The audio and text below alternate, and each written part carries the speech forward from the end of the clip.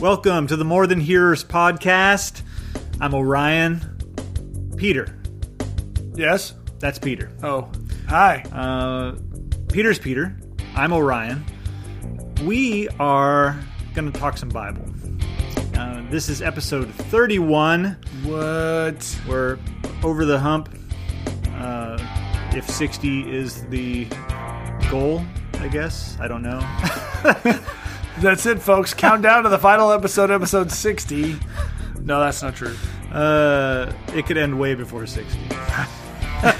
Wait a minute. Did I jinx it? That's not the direction I was going. Oh, sorry. Okay. So we're at 31, and we're in Luke, number 9. Nueve. But before we get there, I got to tell you, I got to do a little bit of business stuff. I'm looking at the list. Okay. Email us. Questions, comments, podcast at morethanhearers.com. Facebook us. You can message us there. You can see whatever postings that Peter has done in our name. Facebook.com/morethanhearers. And we're on Twitter. I'm Orion Plays Music. Aren't you at Orion Plays Music? Everyone knows the at. Come on. Okay. Right? If you Twitter, then you're right. I'm at Orion Plays Music. I always say that.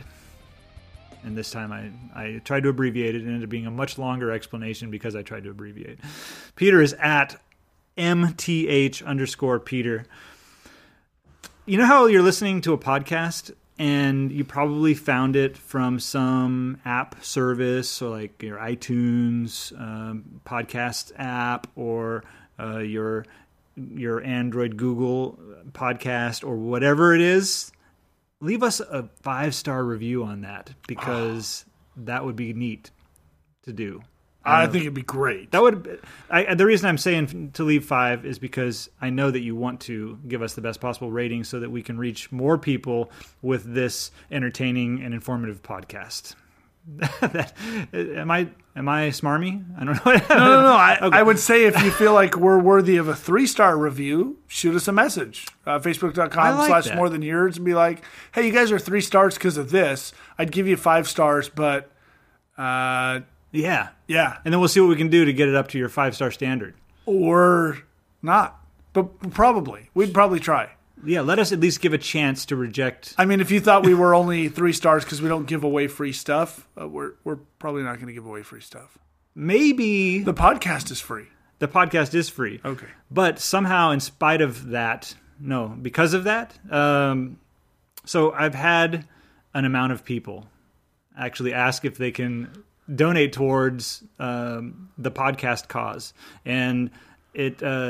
just so you know, real quick, there are some costs associated with hosting the files and having the website and so forth. But if you wanted to donate to us any amount of money, we would put that towards spreading the podcast to get. We want to build community here. We want to build more listeners and have a discussion going. So PayPal donation, you can donate to us. Same email address as our contact, podcast at morethanhearers.com. Sorry I went so long on that. Let's talk some Bible. No, I think you did just fine. I mean, I wasn't running a timer or anything, but I don't think you went longer than 3 minutes and 50 seconds. Oh. I was running a timer. I'm afraid we've lost some people. I don't know what the attention span is these days. If you are short attention span and you're listening to this episode, have a cup of coffee or stimulant of your choice. No, that doesn't sound good. He's encouraging stimulants on a Bible podcast. Well, thanks for listening. That's all for tonight. No, we're in Luke chapter 9, and I don't say that because I think Luke 9 is boring. Luke 9's got some great stuff in it. Just like every other episode before this one, some of my favorite stories in the Bible are in Luke chapter 9. Luke chapter 9 is 62 verses. Now, if you listen to episode 30, you know that was like 59, 56 verses, something like that. And we did it. We did it in plenty of time. I was sweating, but we pulled it off. We're not rushing through this. What it is unlike when we did Romans or even when we did Ephesians, where it's more doctrinal based. Not that Luke is lacking doctrine. There's a ton in here. There's some in this chapter. It's just the Gospels are written more story based. And so a grouping of verses may read a little quicker than it would like in Romans, for instance. So because it's leaping from one tale to the next of the accounts of Jesus' interaction with various people. 15 or 20 verses may tell one story, whereas Paul in Romans in 15 or 20 verses covers a lot of stuff. So here we go. We're Luke chapter 9. Follow along in your version of choice. I'm, as usual, in the NIV. Here we go. When Jesus had called the 12 together, he gave them power and authority to drive out all demons and to cure diseases. Hey, do people still have this authority? Do you want to get stuck on verse 1? Yes-ish. Do you like my answer? I don't. It's hard. The way this is worded stinks. Here come the angry emails. Here come the 3-star reviews. I'd 5-star your podcast if you didn't say the Bible verses stink. You know what it is, Orion, is what's hard for me. Let me read to the end of the sentence, which is to the end of verse 2. Yeah, When Jesus had called the 12 together, he gave them power and authority to drive out all demons and to cure diseases. And he sent them out to proclaim the kingdom of God and to heal the sick. Where this is hard for me is you, Orion, have no authority to drive out demons or cure diseases. No, not that I know of. I don't want to say that I mean, I don't. You're right. You're right. Jesus has all authority. You're right. In his name. Yeah. Right? So that's where I say the way this is worded is funky. Right. Maybe he did give them. Right. That's those 12, that authority in that time and place. We can invoke the authority of Jesus. Right.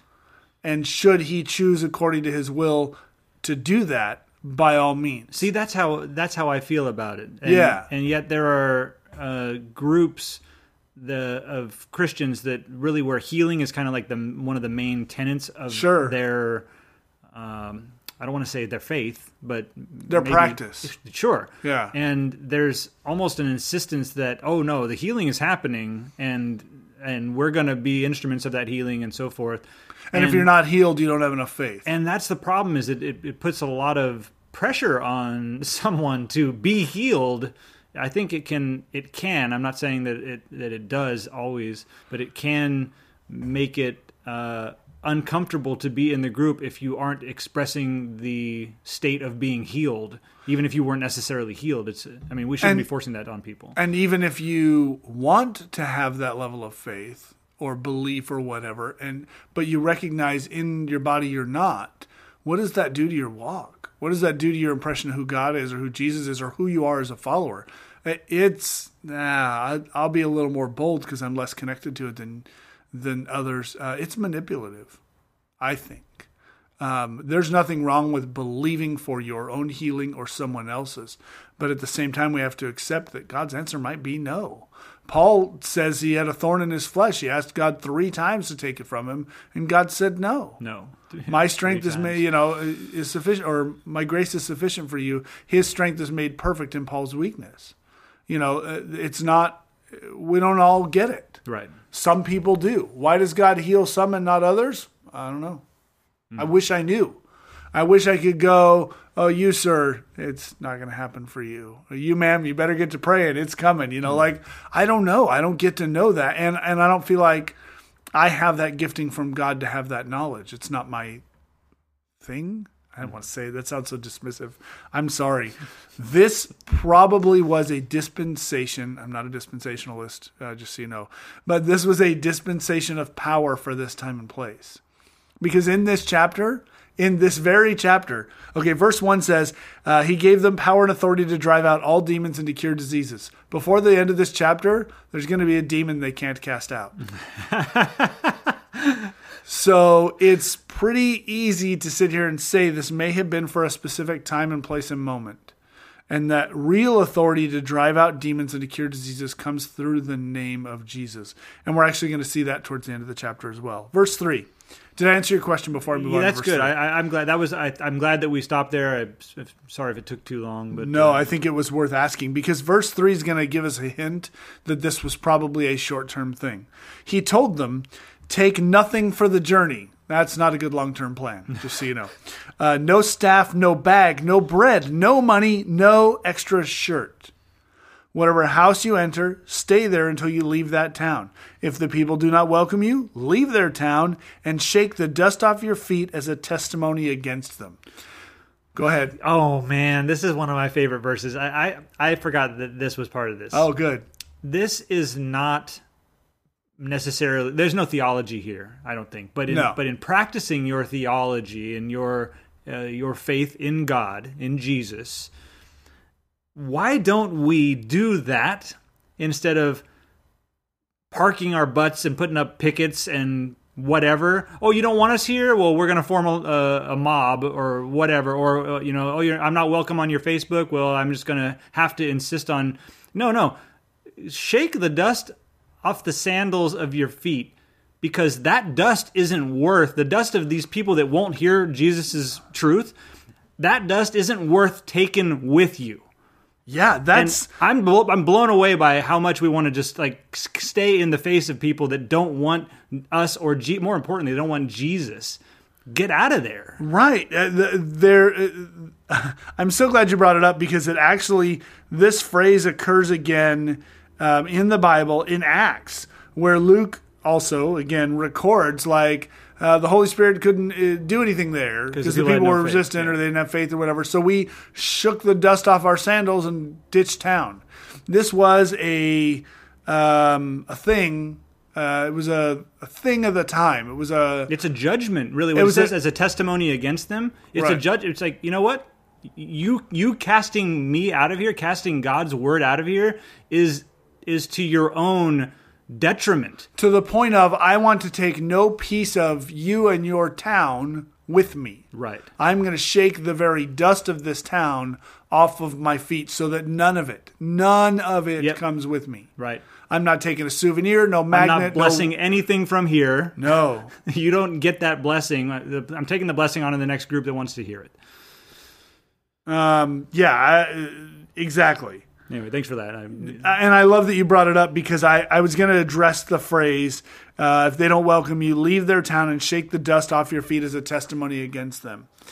Now, I think it's worth qualifying, because there are people I've met in churches who are like, oh, I was trying to preach the gospel, but these people just wouldn't hear it, and so I'm shaking the dust off the heck. I'm leaving them to Satan or whatever, when they've been obnoxious about it and maybe even rude or disruptive or whatever else.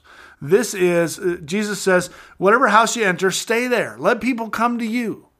If they don't want anything to do with you, be gone.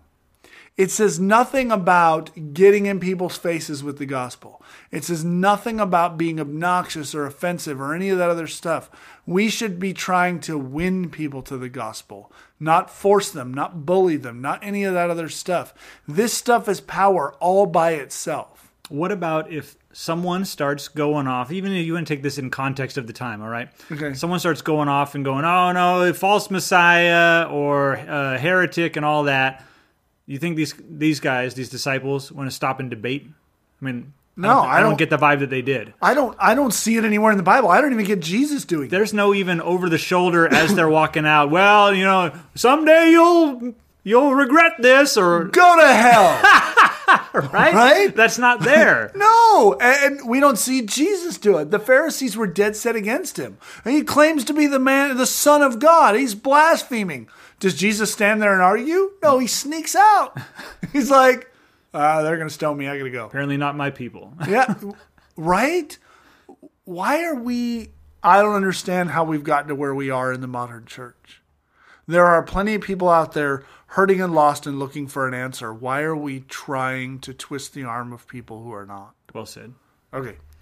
We're going to get some angry emails. Here come the 3-star reviews. The verse 6. So they set out and went from village to village, proclaiming the good news and healing people everywhere. Now, good times. Verse 7. Herod the Tetrarch heard about all that was going on, and he was perplexed because some were saying that John had been raised from the dead. John the Baptist, by the way. Herod put him to death. Others that Elijah had appeared, and still others that one of the prophets of long ago had come back to life. But Herod said, I beheaded John. Who then is this that I hear such things about? And he tried to see him. Now, verse 10, when the apostles returned, they reported to Jesus what they had done. And then he took them with him, and they withdrew by themselves to a town called Bethsaida. But the crowds learned about it and followed him. He welcomed them and spoke to them about the kingdom of God and healed those who needed healing. Late in the afternoon, the 12 came to him and they said, send the crowds away so they can go to the surrounding villages and countryside and find food and lodging because we're in a remote place here. Bethsaida's kind of in the middle of nowhere. He replied, you give them something to eat. They answered, we only have 5 loaves of bread and 2 fish unless we go and buy food for all this crowd. Now, you know this story because it's actually in all 4 Gospels. If you don't know this story, I'm going to give you some other information. These 5 loaves of bread and 2 fish they stole from some little kid. They didn't steal them, really. That's not what happened. That's all the food they could dig up because Jesus told them to go find something to eat. And so they went around and they came back.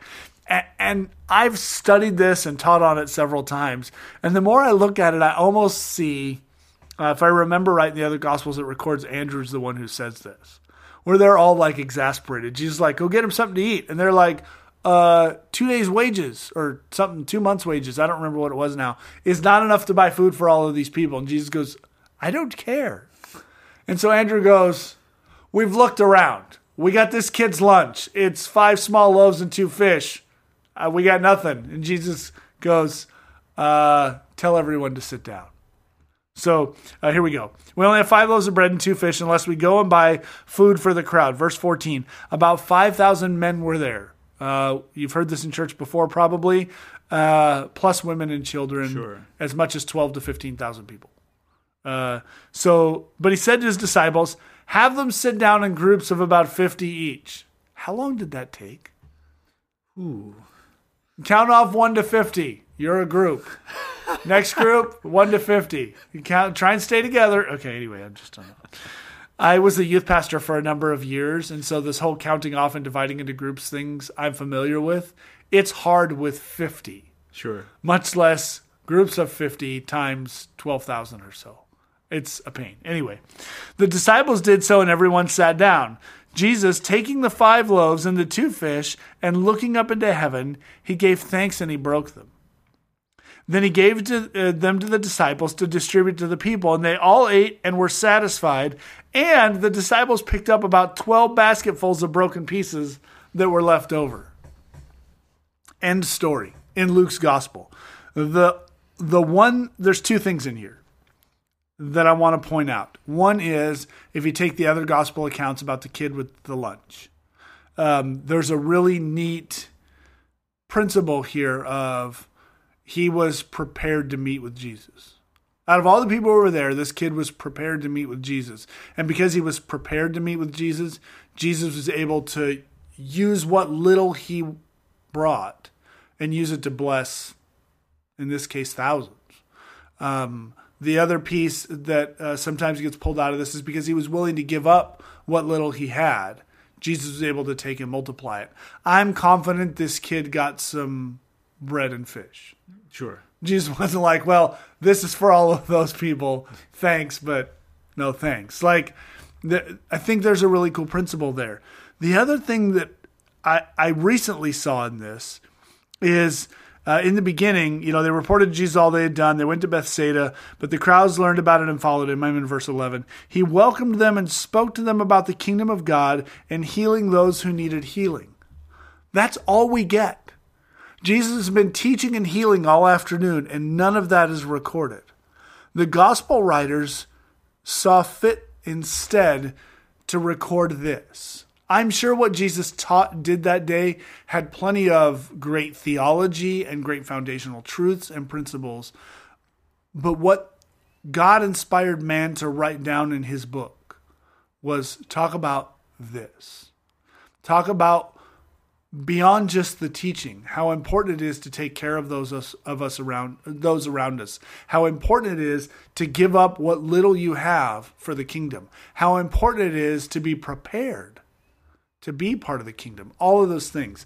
It just is neat to me. I don't know. Maybe I'm trying too hard to pull 3 points out of it, but it just stood out to me. So, verse 18. Sorry.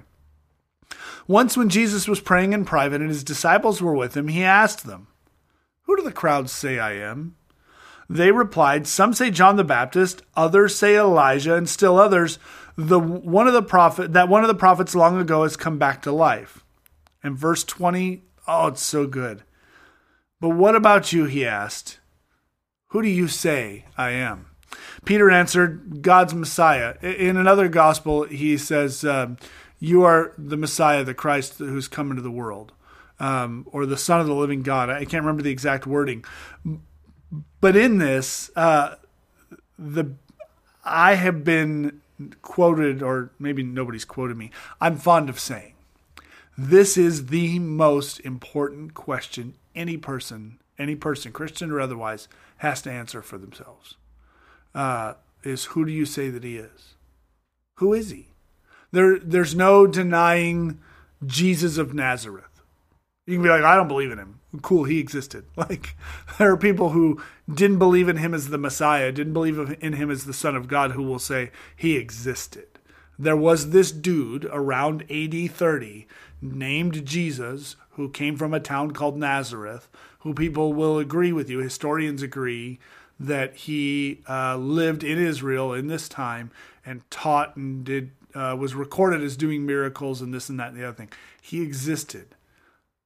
Is that all he is to you? If so, that's fine. Who do you say that he is? If he's Messiah, if he is the Savior of the world, what then? I think it's the one question every person has to answer, even if you don't get asked it. Right? Yeah, no? Maybe. No, yeah, Okay. yeah. That's. I mean, you have to, like you said. Yeah, you have to answer that. Yeah, even if no one asked you. If no one asked you. Yeah. According to the Bible, at the end of all things, you're going to be face to face with him. Who do you say that he is? It's probably too late to answer the question, but I don't know. It gets weird. So at the end of verse 20, Peter answered, God's Messiah. Verse 21, Jesus made sure they told everybody. No, it's another one of those no. No? No. What's it say in yours, Orion? Mine says, Jesus strictly warned them not to tell this to anyone. Yeah, that's what I have here too. Oh. And he said, the Son of Man must suffer many things and be rejected by the elders, the chief priests, and the teachers of the law, and he must be killed and on the third day be raised to life. Then he said to them all, whoever wants... No, I don't want to go there yet. I'm going to, but I don't want to go there yet. The Son of Man must suffer many things, be rejected by the elders, the chief priests, and the teachers of the law, and he must be killed and on the third day be raised to life. Spoiler alert, this happens. The funny thing is when it happens, the 12 who just heard him say these words didn't get it. Yeah. Lost on them somehow. Like we talked a couple of episodes ago, he gives a parable. And he pulls the disciples aside and explains to them what it means. And they're like, why do you speak in parables? And he says, I do this because some people are never going to understand. This isn't a parable. He's not like, the Son of Man is like a man arrested for crimes he didn't commit. And they put him to death, and on the third day he rose again. Right. He goes, no, don't tell anybody I'm the Messiah. And just so you know, everybody's going to get really mad at me. They're going to kill me. And 3 days later, I'll rise again.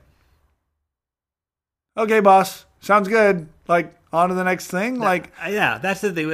It seems that, like, after that meeting, after that little talk, at some point you get a little private time with him, right? Like, you're just sunbathing or whatever, and you're like, remember that thing you said where you would die and then 3 days later you would come back? Can you tell me more about that? Plenty of us have been in a classroom situation or maybe even a Bible study or something where the teacher has said something weird. Like over our head or just weird. Okay. And there are plenty of us who in our heads would go, that doesn't sound quite right. But we won't say anything. But odds are in a group of 12, somebody's going to go, what did you mean by that? I don't, could you do that, Orion? I've seen you do that before where you're like, I'm known for that. Yeah, it doesn't make sense to me. In a class of less than 12 people, I've seen you do this. Sure. So it's just so odd to me. I don't have an answer for you on this as to the why or what it means. It just strikes me as odd. So here we go. He gets weirder. Then he said to them all, whoever wants to be my disciple must deny themselves and take up their cross daily and follow me. I just wrote something about this the other day. And it's because when Jesus said this, cross was on nobody's radar in relation to Jesus. We hear cross and Jesus in the same sentence. We hear Jesus mentioned cross, and for us it has a point of connection. For these people, it had no point of connection. Well, the cross, they would have known cross. But it wouldn't have made any sense to hear Jesus say it. If they said, because the word, because cross means, can mean a couple different things. But the word he used there would have been, I think, unmistakably the crucifix or whatever. Probably the crucifixion cross. Right, that specific type of cross, right? Yeah. I think. I mean, I'm guessing at that. So yeah, but they still would have had to, take up the... If anyone wants to listen to our podcast, they must daily strap themselves into an electric chair and listen. That is hard to understand. It's kind of it. I mean, cross represented humiliation. It represented death. It was a capital punishment for a capital crime. Punishment, yeah. If you knocked off a 7-Eleven, you weren't necessarily getting the cross. You might lose a hand or a finger or something or spend some time in jail. I don't think they had 7-Elevens. I don't know what they had. Anyway, it was a capital punishment for a capital offense. It's not like the Romans crucified people who caught speeding in their chariots or running a red light in their chariots or whatever. It wasn't that. It was a capital punishment for a capital offense. You had to do something bad. The thief on the cross next to Jesus, I mean, we don't know what the extent career of his, thief, probably. Yeah, probably. Okay, that's enough thieving for you. Yeah, or stole something, stole tax money or something valuable enough to the state. Stole from the state, potentially. Yeah, it wasn't just a petty theft kind of thing. According to what we know of Roman law, I'm not just making that up. That's what we know historically of Roman law. And so I wish I had a better understanding to pass on to you, listener, of what the historical context, that's the term I just learned, what the audience present at the hearing would have understood this to mean. I'm trying to figure that out. When Jesus goes, whoever wants to be my disciple must deny themselves. I can get that. I can get behind that. And take up their cross daily and follow me. Well, once you take up your cross, there's no more days. There's no more what? There's no more days. Okay. Sure, okay. But symbolically, like he's speaking in a little bit of symbolism here. He is. So if you continue, 24. Yep. For whoever wants to save their life will lose it, but whoever loses their life for me will save it. Yes. So that is a picture of finality at some point, right? Like earthly finality. The end of your life here, what that might look like. And so taking up the cross, I mean, they would have understood that, at least, hopefully, I think they would have understood that as walking that up to Golgotha or whatever to be crucified. But how, I'm with you in that it's still really hard to understand what that really means. Yeah. I think it's still hard to understand now. I think we get it a little more now. We do, yeah. But crucified with Christ, we covered it in Romans. I'm crucified with Christ, therefore I no longer live, but Christ lives in me. We have a different level of understanding. Yes. And that's why I point this out, is because they didn't have that. Now, when Luke wrote this, he wrote it post-crucifixion and resurrection. He had an understanding of it that similar to ours. But the hearers at the time, it's so crazy. And then I look at we're going to have to teach Acts before too long here, Orion, maybe even after Luke. Because when I look at the aha moment some of the disciples must have had, post crucifixion, resurrection, ascension, you almost see a light come on where they go, oh, like The sound of a mind being blown. Remember when he said, like, you can almost see him sitting around in the upper room, like, remember when he said this? Oh man, and like, it must have been so cool. I don't know. So yeah, for whoever wants to save their life will lose it, but whoever loses their life for me will save it. Verse 25, what good is it for someone to gain the whole world and yet lose or forfeit their very self? Can I? You have go. You have a thought. No, I was going to go to the next verse, but I wanted to pick on Joseph Smith for a moment. Okay. Father of the Mormon movement. I'm familiar with the guy. Yeah, the Church of Latter-day Saints. Yes. This man typifies or exemplifies to me the whole trying to save his life thing. And I don't want to speak to him losing it in that judgment or whatever, but the man literally died in a gunfight in which he had a gun and was shooting back at authorities. Can we not do that? I mean, we shan't. I don't know if we can pull this off as followers of Christ. But please, can we do better than? I mean, like the guy is a founder of an entire movement, a very, very large movement of. Some people say Mormons are not Christians or whatever. I want to put them under a similar umbrella in some sense that they had the same book and taught from it. They still do. Yet the founder of that faith was trying to save his life with a gun. I needed to bring that up. That to me, I don't know why that's what he's the guy I think of whenever I read this. There are some. I'm going to use a liberal. I'm going to paint with a liberal brush. There are some branches. I was going to say branches of Christianity, but that's not right. I don't even want to give it that much Be credit. too generous? Yeah. There are some belief systems that you specifically, Orion, have encountered close up and have strong feelings about. Right? Yes. We've covered some of it on this podcast before. The Church of Salt Lake City is one I have very strong feelings about.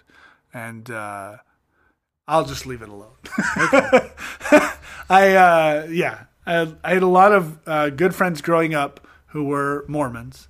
And as a junior in high school, I actually went on a Christian missions trip to Salt Lake City, Utah. Wow. I've got a weird spot for the Mormon faith, and I'm probably more read on it than anything other than Christianity.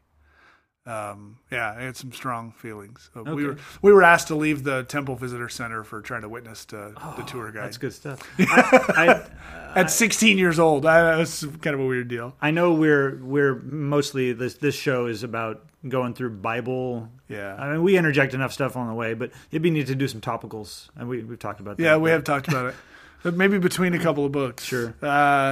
So yeah, verse 25, what good is it for someone to gain the whole world and yet lose or forfeit their very self? Whoever is ashamed of me and my words, the Son of Man will be ashamed of them when he comes into his glory and in the glory of the Father and of the angels and of the holy angels. That's a rough verse all by itself. Luke 9:26. Whoever is ashamed of me and my words, the Son of Man will be ashamed of them when he comes into his glory and in the glory of the Father and of the holy angels. That's some harsh stuff. What does that mean for me or for you? I intend to not test it and find out. Amen. Okay, here we go. Truly I tell you, some who are standing here will not taste death before they see the kingdom of God. About 8 days later, after Jesus had said this, he took Peter, John, and James with him and went up on a mountain to pray. As he was praying, the appearance of his face changed and his clothes became bright as a flash of lightning. Two men, Moses and Elijah appeared in glorious splendor talking with Jesus. They spoke about his departure, which he was about to bring into fulfillment at Jerusalem. Peter and his companions were very sleepy. When they became fully awake, they saw his glory and the two men standing with him. As the men were leaving Jesus, Peter said to him, "Master, it's good for us to be here. Let us put up 3 shelters, one for you, one for Moses, and one for Elijah."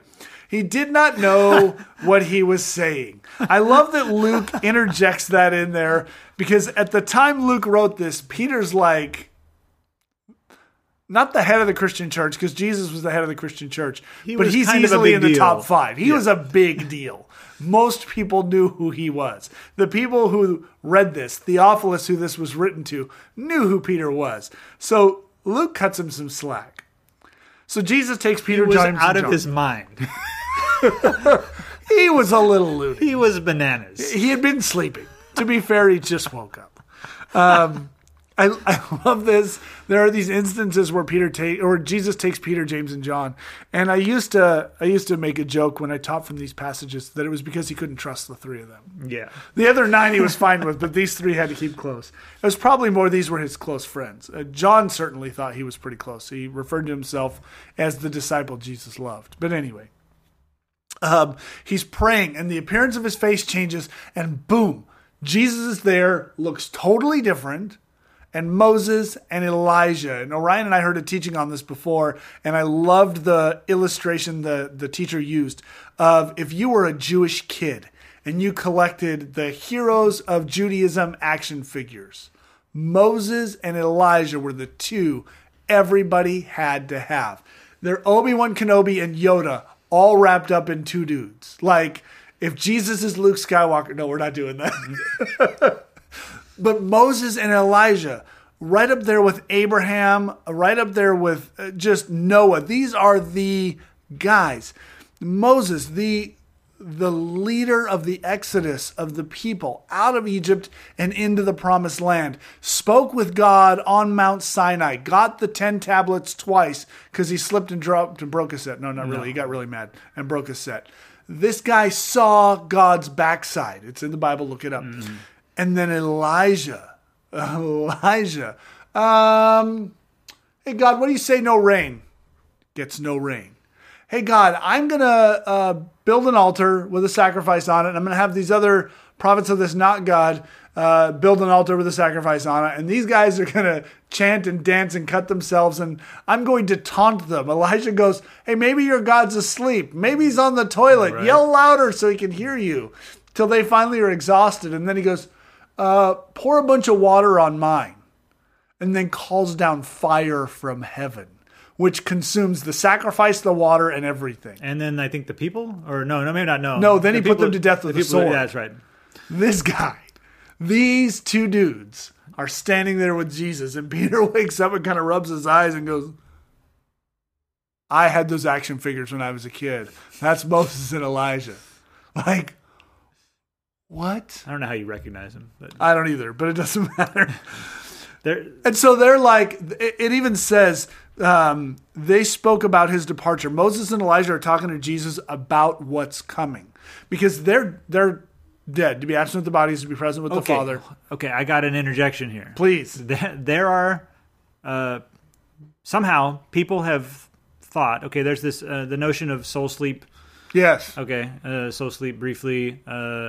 When you die, your soul goes into a state of rest. It is not. There's no consciousness and so forth. And then eventually at resurrection, that's where the soul wakes up and goes to be with God.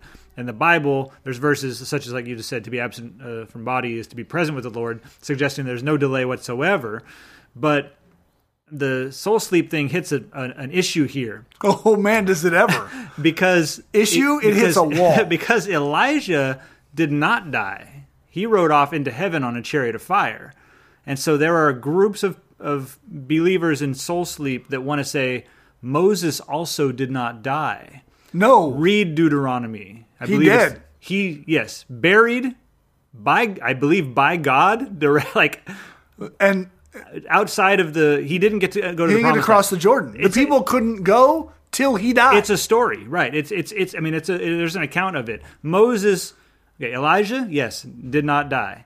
Moses very much died, yet here he is, conscious and talking about what's going to be going on with Jesus. It's really an amazing. It's amazing when you understand what you already know, like just basic understanding of how life and death work, like from a non-spiritual level. When you get to the spiritual application of it, it's even more amazing. This is one of the craziest stories in the Bible. One of the coolest things to happen.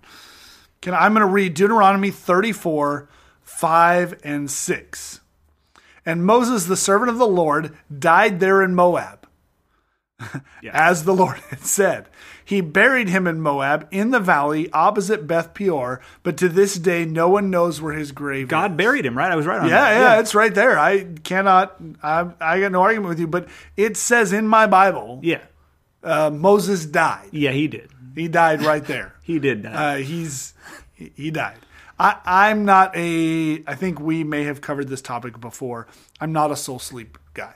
Nor am I. At all. And if you are, I think you've got some challenges. But I mean, I don't know what our listeners believe, right? And many of us are still trying to figure out what we think on a lot of these topics. But when you hit something like this that just, it's hard. It's really hard. Certain verses in the Bible make it really hard to think certain theological statements. Yeah, and I don't want to get stuck there. No, we won't. I wanted to toss it. But it's crazy. And it says that they spoke about his departure, and that's the point I was getting to about this idea of they've died and they've gone to be with the Father. Yeah, at least that. And Paul talks in places about us knowing in part right now, but when we're with God, we'll know fully. So I got to think that Moses and Elijah, having been with God, know what's to come. They've probably met Jesus. They've been to his house. Sure. And so God goes, this is about to get real hard. Why don't you guys go down and have a quick talk? And so Moses and Elijah, two guys who were so foundational in the movement of Israel's history through the covenants. Jesus, the fulfillment of all of those covenants. For them to it's a pep talk. Hey, man, it's final round, fourth quarter, ninth inning, bottom of the ninth. Bases are loaded. You're up. You can do this. You know what's on the other side of this. Down by 3. Right. Everything in you is going to not want to do this. But this is what we started, and you have to finish it. It's got to be finished. And I use those words on purpose because we know what Jesus says on the cross. Yeah. It's finished. It's really is a pep talk. They spoke about his departure, which was about to bring to fulfillment at Jerusalem, which he was about to bring to fulfillment at Jerusalem. Peter and his companions are very sleepy. They become fully awake. They saw his glory and the two men standing with him. As the men were leaving, they've given their pep talk to Jesus, and they're like, this place blows. We haven't been here in a couple thousand years, and we left for a reason. We're out. Peter goes, wait, Jesus, this is so cool. He says, it's good for us to be here. It's so super dope. We're going to put up some tents. I don't need one. James, John, we talked. We don't need one either. One for you, one for Moses, one for Elijah. Do you have any idea the crowds this is going to bring? We'll just have a camp out. Right. They don't have to go. No. With shelters, it's fine. They can stay here. You look a little weird. Never seen you like this before. Yeah, he gets some shelters. And it says he didn't know what he was saying. But verse 34, while he was speaking. So in the midst of him saying this, a cloud appeared and covered them, and they were afraid as they entered the cloud. And then a voice came from the cloud saying, this is my son, whom I have chosen. Listen to him. And it's almost a comical moment for me, having just read from Deuteronomy. Because this is what happened. Moses is like, oh, I've seen this before. Yeah, sure. Whatever he gives you, don't break it. You guys are going to get down the mountain. The other 9 have built a golden calf. Yep. I've seen this before. And so a voice came from the cloud saying, this is my son, whom I have chosen. Listen to him. When the voice had spoken, they found that Jesus was alone. The disciples kept this to themselves and didn't tell anyone at that time what they had seen. I wish I would have been there when they told this to Luke. All right. I've never told anybody this story before. Okay, so we were tired. It was a long day. Jesus took the three of us up on the mountain. Me and James and John, we dozed off. It'd been a long day, okay? We climbed a mountain. And I'm waking up, I'm rubbing my eyes, and I look over, and Jesus looks weird, man. He's like bright, almost like the sun. You're not going to believe me, Luke. Luke goes, no, what? Moses and Elijah were there. Shut up. No, I was there. And I said the dumbest thing. I'm like, tents. We need tents. We got to build tents. And Luke goes, no, you didn't. I just woke up, man. Cut me some slack. I didn't know what I was saying. So I'm like, let's build tents. And while I'm talking, like cloud comes everywhere. And he goes, and I saw Moses' eyes get a little shifty. And I knew something was going down. And this voice goes, this is my son. Do what he says. And then everybody's gone. It is so cool. Now I have to share with our listeners, for the first time in 31 episodes, we're not going to finish a chapter. Didn't we do a two-parter once? No, we did 2 chapters once. Oh, dang. We did this is Romans 15 and 16 in one episode. Oh, okay, that's what it was. I don't think this is the first time we have not finished a chapter in an episode. An historical moment. I've seen it said, it always cracks me up because when people pretend that H is a vowel or whatever. It's not. I mean, if you had a really thick English accent, the H would be silent and it would be an historical moment. It's like Cockney or something, right? I'm sure. I don't know. I never lived there. I do a pretty good Monty Python, which one that is. I can pretty much do all the lines from the Monty Python Search for the Holy Grail. Whatever accent that one is. Okay. I can do those. Anyway, I might even be able to do the Scottish guy. I don't know. But to do the text justice and to not make you feel like you had to listen to this episode for an entire 2 weeks to get through it, we're going to wrap it here. And we will finish in episode 32, the second half we made a of hack Luke of it. chapter 9. So if you're keeping track, we've ended basically at verse 36. Please come for episode 32 where we're going to start at Luke 9:37.